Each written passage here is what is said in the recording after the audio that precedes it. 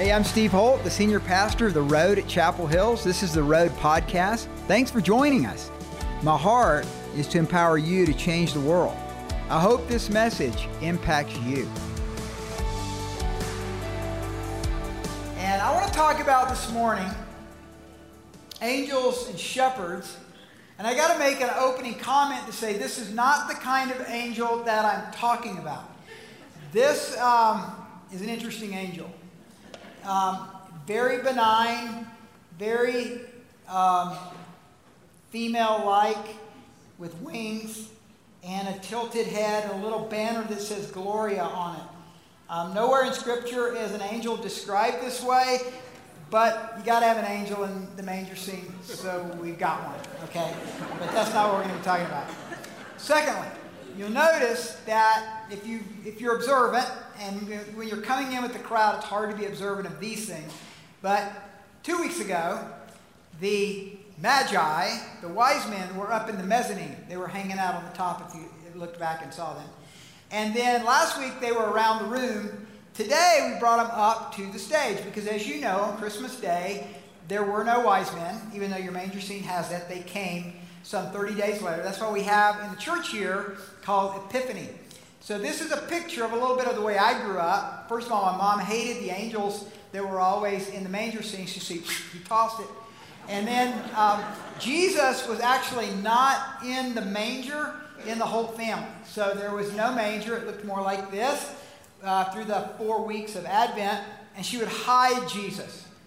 So we would go all over the house looking for Jesus.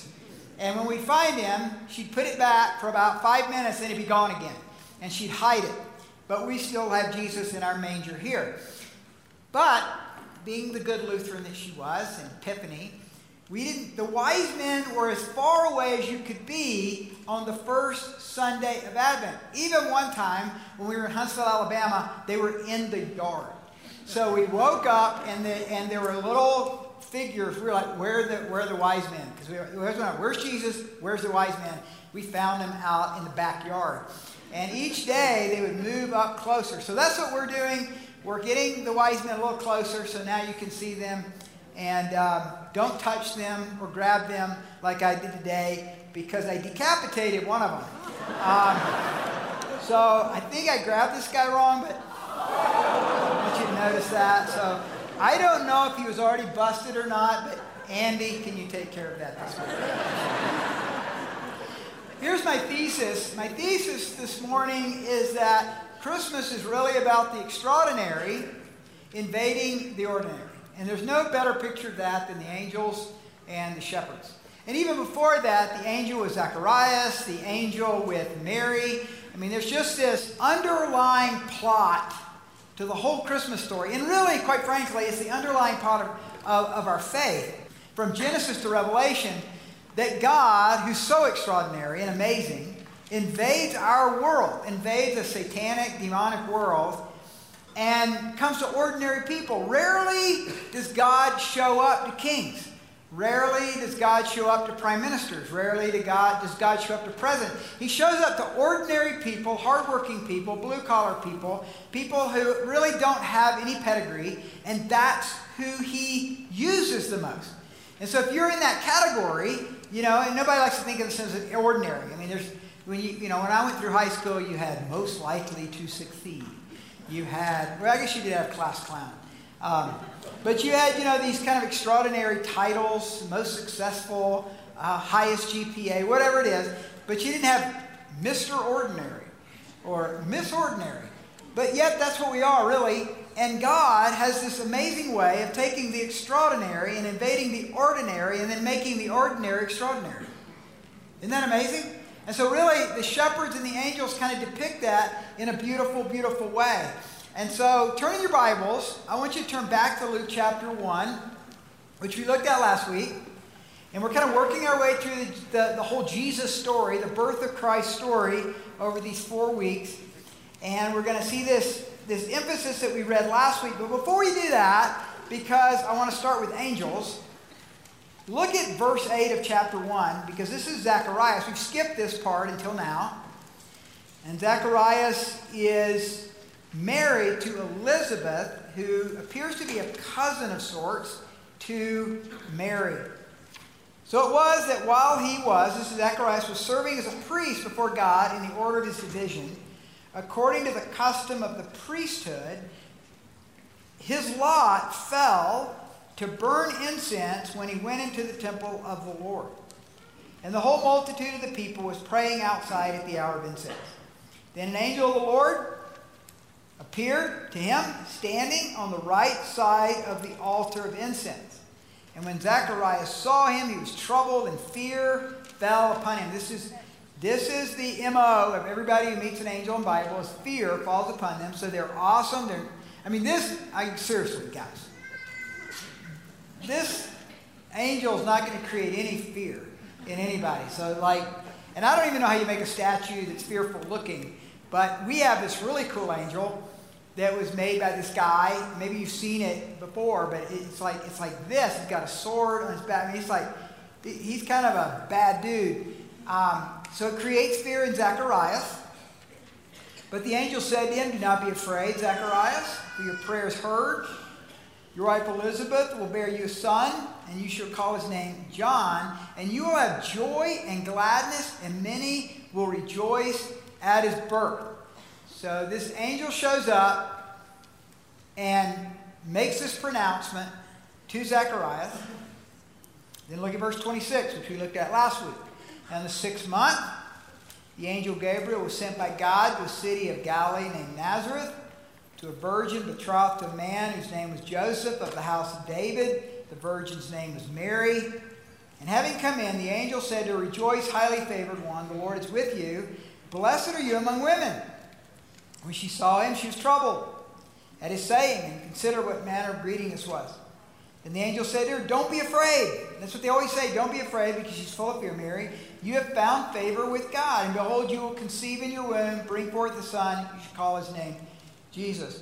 So whether the first angel who came is the same or not, the issue is when angels show up, they show up in some kind of a glorious way. Hebrews calls them messengers of fire. And actually, Gabriel means mighty man of God.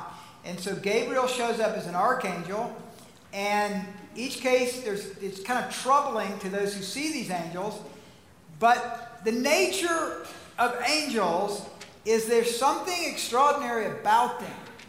And I'm not going to talk about who's seen an angel or not, because I think what we've seen of angels on earth isn't necessarily what we're talking about here. These angels are angels that are actually in their angelic form, and what we've seen on the earth most of the time, in most cases, is a form that is in a human form. So how many of you, I'm going to backtrack a little. How many of you feel like you've seen angels even in this sanctuary during worship?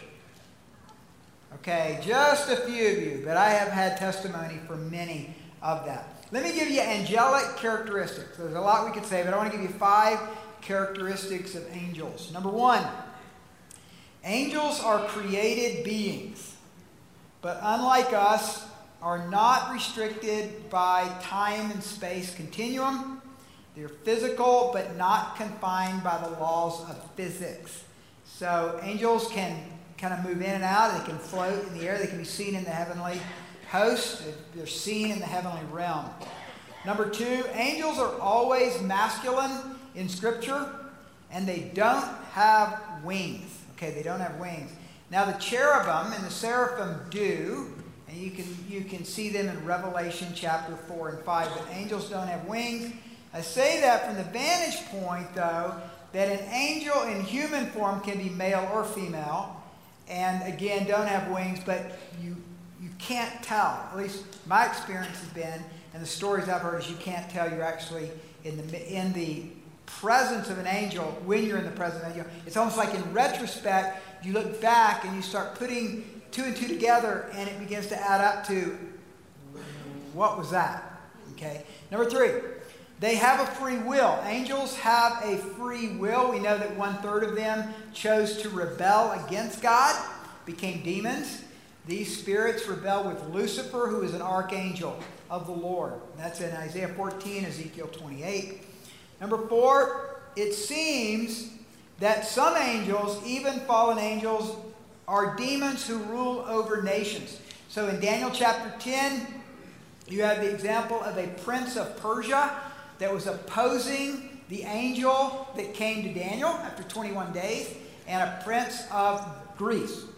So I think it would go without saying there's probably a prince over America. There's a demonic power in the hierarchy of Lucifer over our country, and over every country for that matter. And it could be there's even an angel, that there's actually an American, an angel of America over that takes his cues from Christ. I mean, I don't know. This is kind of a little bit mystical, and I don't want to draw too many conclusions. But here's what we do know from Daniel chapter 10, that there are angelic powers in the fourth dimension that have power over the three-dimensional world. And, I think that's why God comes in an extraordinary way to ordinary people. Because it's really hard for people of power to believe and to obey God. There's too much investment. There's too much power investment. Most of them got to the place that they are through intrigue, sometimes through manipulation, maybe through voting or something like that. They're in that position. So they've got a lot to lose if God's telling them to do something that's unpopular. So it seems as though angels don't necessarily go to people like that in most cases, but they come to ordinary people and speak to us. Well, by the same token, leaders, prime ministers, presidents of nations often are more available to demonic powers than to God's will. Because there's power in that, and actually you're playing to the crowd more. So I don't know how many of you have been at a reunion or something like that with your family, or maybe you've been at a party, even a Christmas party this December with your company. And if you were to say, in a gathering of people, Jesus is Lord, I'm sure people would just take out their note and want to just hear what else you have to say. I mean, you're going to feel the opposition, right? You're just going to feel it, because this world is in the grips and in the control of Satan. This is his world. So we are these commissioned kingdom of God proclaimers and demonstrators called Jesus disciples that are always in opposition. You're always opposed, right? You're going to go, nobody's going to just roll out the red carpet excited that you're going to be speaking of liberty and freedom on 200 South Cascade at Centennial Hall while the Board of Health meets. But if you were talking about, we just love vaccine mandates and telling us what to do, you'd probably get a pretty good write-up in the Gazette the next day. Because tyranny, unopposed, is Satan's way. That's how he takes over nations. So there's demonic powers that are often behind nations of the world. Number 5, good angels are messengers of God, sent on assignments from the throne of God to the people of God in order to bring a message from God. So let me repeat that. Good angels are messengers of God, sent on assignment from the throne of God to the people of God in order to bring a message from God. So God uses angels in a mighty way to bring out his message to us. What's important, though, to remember is that we are, in Scripture, Hebrews says, we are a little lower than the angels. But yet we're going to rule over angels. So we're the only created being made in the image of God. So angels aren't created in the image of God. We are. And so we have an advantage because we have a soul. We have the characteristics that are godlike that angels don't even have. So now turn to Luke chapter 2. This is where I want to talk about shepherds and angels today. Look at Luke 2:8. Now there were in the same country shepherds living out in the fields, keeping watch over their flocks by night. Now, based on Aristotle's writing, shepherds were the outcasts of society. That's actually not correct in Israel. So at the time of this writing, at the time when Luke is giving us historical perspective, shepherds were still esteemed, though they were lower class. So since David, 1,000 years before, they had kind of fallen on more hard times because of the growth of cities. So Bethlehem was a growing town, and Jerusalem was a growing city. And other parts of Israel and other parts of the world, more and more of those who had been shepherds were flocking to the cities for different kinds of jobs. But it was a blue-collar, middle-class job, and it was respected because Abraham had been a shepherd, Moses had been a shepherd. And even if you were to go to a priest at the time of Christ, before Christ was born, you could quote this prophetic word, and they would agree with you about the Messiah, this word: "But you, Bethlehem, in the land of Judah, are not the least among the rulers of Judah, for out of you shall come a ruler who will shepherd my people Israel." So it was an esteemed job, but it was lower class, and even Jesus said, "I am the good shepherd." And so God sends his fiery agents, his fiery spirits, to ordinary people in a field to bring forth something that could only come from them. Look at verse 9. "And behold, an angel of the Lord stood before them, and the glory of the Lord shone before them, and the glory of the Lord shone around them, and they were greatly afraid." So again, the angel comes. Angels seem to always come with glory. I don't get that. I don't know what that's like. I've experienced the presence of the Lord in worship, presence of the Lord in prayer, but not maybe the glory. Maybe it's might even called the Shekinah glory of the Lord coming, and it creates fear in these men. Then the angel said to them, "Do not be afraid, for behold, I bring you good tidings of great joy, which will be to all people. For there is born to you this day in the city of David a Savior, who is Christ the Lord. This will be a sign to you. You will find a baby wrapped in swaddling clothes, lying in a manger." Verse 13, "And suddenly there was with the angel a multitude of the heavenly host, praising God, saying, Glory to God in the highest, and on earth peace, goodwill toward men." So one of the principal foundations of angels is they come praising the Lord. It's like angels bring the atmosphere of heaven with them. I think that's what Sunday morning should be about. I think that's what worship should be about. Is that you bring something of a heavenly presence with you for the rest of the week. That's why we worship at home. Hopefully you worship as a family. You don't, you worship alone. Bring that glory to your family. Bring that glory to your work. That's what angels do. They bring that glory with them. Psalm 148 says, praise him, all you angels. Praise him, all you heavenly hosts. Psalm 103, bless the Lord, all you his heavenly hosts. You who minister to his and do his good pleasure. That's what angels do. They come with that kind of power and that kind of anointing upon them. So it was, verse 15, when the angels had gone away from them into heaven, that the shepherds said to one another, let us now go to Bethlehem and see this thing that has come to pass, which the Lord has made known to us. And they came with haste. They found Mary and Joseph and the babe lying in a manger. So, why didn't the angels appear to Herod? Herod is considered the king of the Jews at that time. Why didn't they come to Caesar Augustus? Why didn't they come to the governor? Why?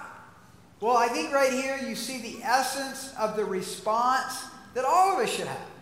It was immediate obedience. They hear, they believe, they go do it. I mean, it's an amazing story of obedience in their lives. And I wanted to share a story. I shared it last year, and we've grown so much, I thought I'm going to share it again. And then we were having prayer before the service with our group. But how many of you remember this story? Some did, some didn't. So if you've heard it, bear with me, but it comes from our church. This is from Tammy Mount right here, married to Bill Mount, and she emailed this to me last year. In 2009, my dad is a trucker, and has been a trucker for the past 20 plus years. He and my mom were raised Catholic and were married in the Catholic Church. When I was 2, they divorced and they were kicked out of the Catholic Church because of the divorce. Both were convinced they were going to hell for their sin. So that's my dad's background. He had been driving all day and stopped at a truck stop to eat and sleep. He sat at a table with another 2 truckers who were also there to eat and sleep. They made small talk, and while they ate, during which another trucker came in and sat across from my dad. He listened to their conversation, but he said nothing. The other 2 truckers decided to leave, call it a night, got up and left. After the 2 left, the man across from my dad said, "You're being called as a witness." My dad said he became instantly agitated with him and asked him, "What do you mean, a witness for what?" Impatient with this person, my dad just got up, said goodnight, and went to bed. He tossed and turned all night, unable to sleep, and decided to get up early and look for the man across from him. He found the first 2 truckers having breakfast, but didn't see the 3rd man. When my dad asked the truckers if they had seen the 3rd man, they said they had never seen anyone come in and sit across from my dad the night before. Puzzled by all this, my dad decided to stop by a church. Good call. This church was known to cater to truckers by putting out CDs of the pastor's sermons. Now, for all of you that are under 20, a CD is a...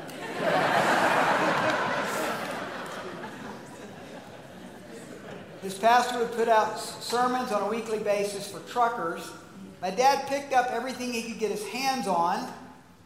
Once he was back on the road, he put in one of the CDs. In the middle of the sermon, there was a short message that said, "Call this 1-800 number." He thought this to be odd, continued listening to the message, and then rewound the message to find out the 1-800 number again, and there was no call to call a 1-800 number, but he remembered the number. It wasn't there, but he called the 1-800 number, and a woman answered the phone. He told her that he had no idea why he was calling this number, and she said, "You're being called as a witness." And he pulled off the road, sobbing, and he gave his life to the Lord. That's an angel story, folks. That's a pretty good one. That's what angels do. Now, why did they come to Tammy's father? I don't know. Why haven't they come to great people like us? I don't know. But God can do whatever he wants to do. And the MO of angels is that the extraordinary invades the ordinary to get a message to us. And maybe in our cases, there's no other way for us to get that. And in verse 17, we see the response of the shepherds. And in our story, we see the response of Tammy's father. Now, when they had seen him, they made widely known the saying which told them concerning this child. And all those who heard it marveled at those things which were told by the shepherds. So isn't it interesting, Tammy, I find it interesting that here we are today, last year also, a witness that comes from your dad that now thousands have heard. It's a beautiful story. So these shepherds, they go for it. I mean, they go tell it on the mountain. That's where the song came from. And they just go out and they share. So here's 3 things, 3 characteristics that I think we should have in our life that come from the shepherds. Number 1, they never question God's plan. Men and women, God's got a plan for your life. And if he's speaking to you, don't question that. Obey it. Walk in it. Number 2, they joyfully obey. It's interesting, Zacharias, the priest, questions the angel and goes mute for the next 9 months. Mary questions how this can be true, but only the shepherds just obey. Instant obedience. And then thirdly, because they didn't question God's plan, and because, number 2, they obeyed, they got to enter into a great adventure. Their names are now in the annals of Scripture. So may it be for you this season. Want to be a part of the adventure? Go like this if you sort of want to. All right? Because God's got a great adventure for your life. And I don't know how many mistakes you made or how many times you haven't obeyed, but if you're like me, it's hundreds of times. But may it be said that starting today, we made a fresh commitment that, Lord, I want to hear your voice. I want to obey your voice. I want to enter into a joyful adventure with you. Hey, thanks for listening to the Road Podcast. It's been my joy to be a part of your life today. And you know, that's part of what we do here at the Road, and this is what I do in having this Road Podcast, is to empower people to change their world. My passion and desire is that you would take God's Word through the power of the Holy Spirit and make that relevant for your life. You know, the reality is that God has placed your life here on this earth to make a difference. And if you'd like more information about how to grow in Christ, if you need prayer, if you want more equipping in different areas of your life, go to theroad.org. God bless you.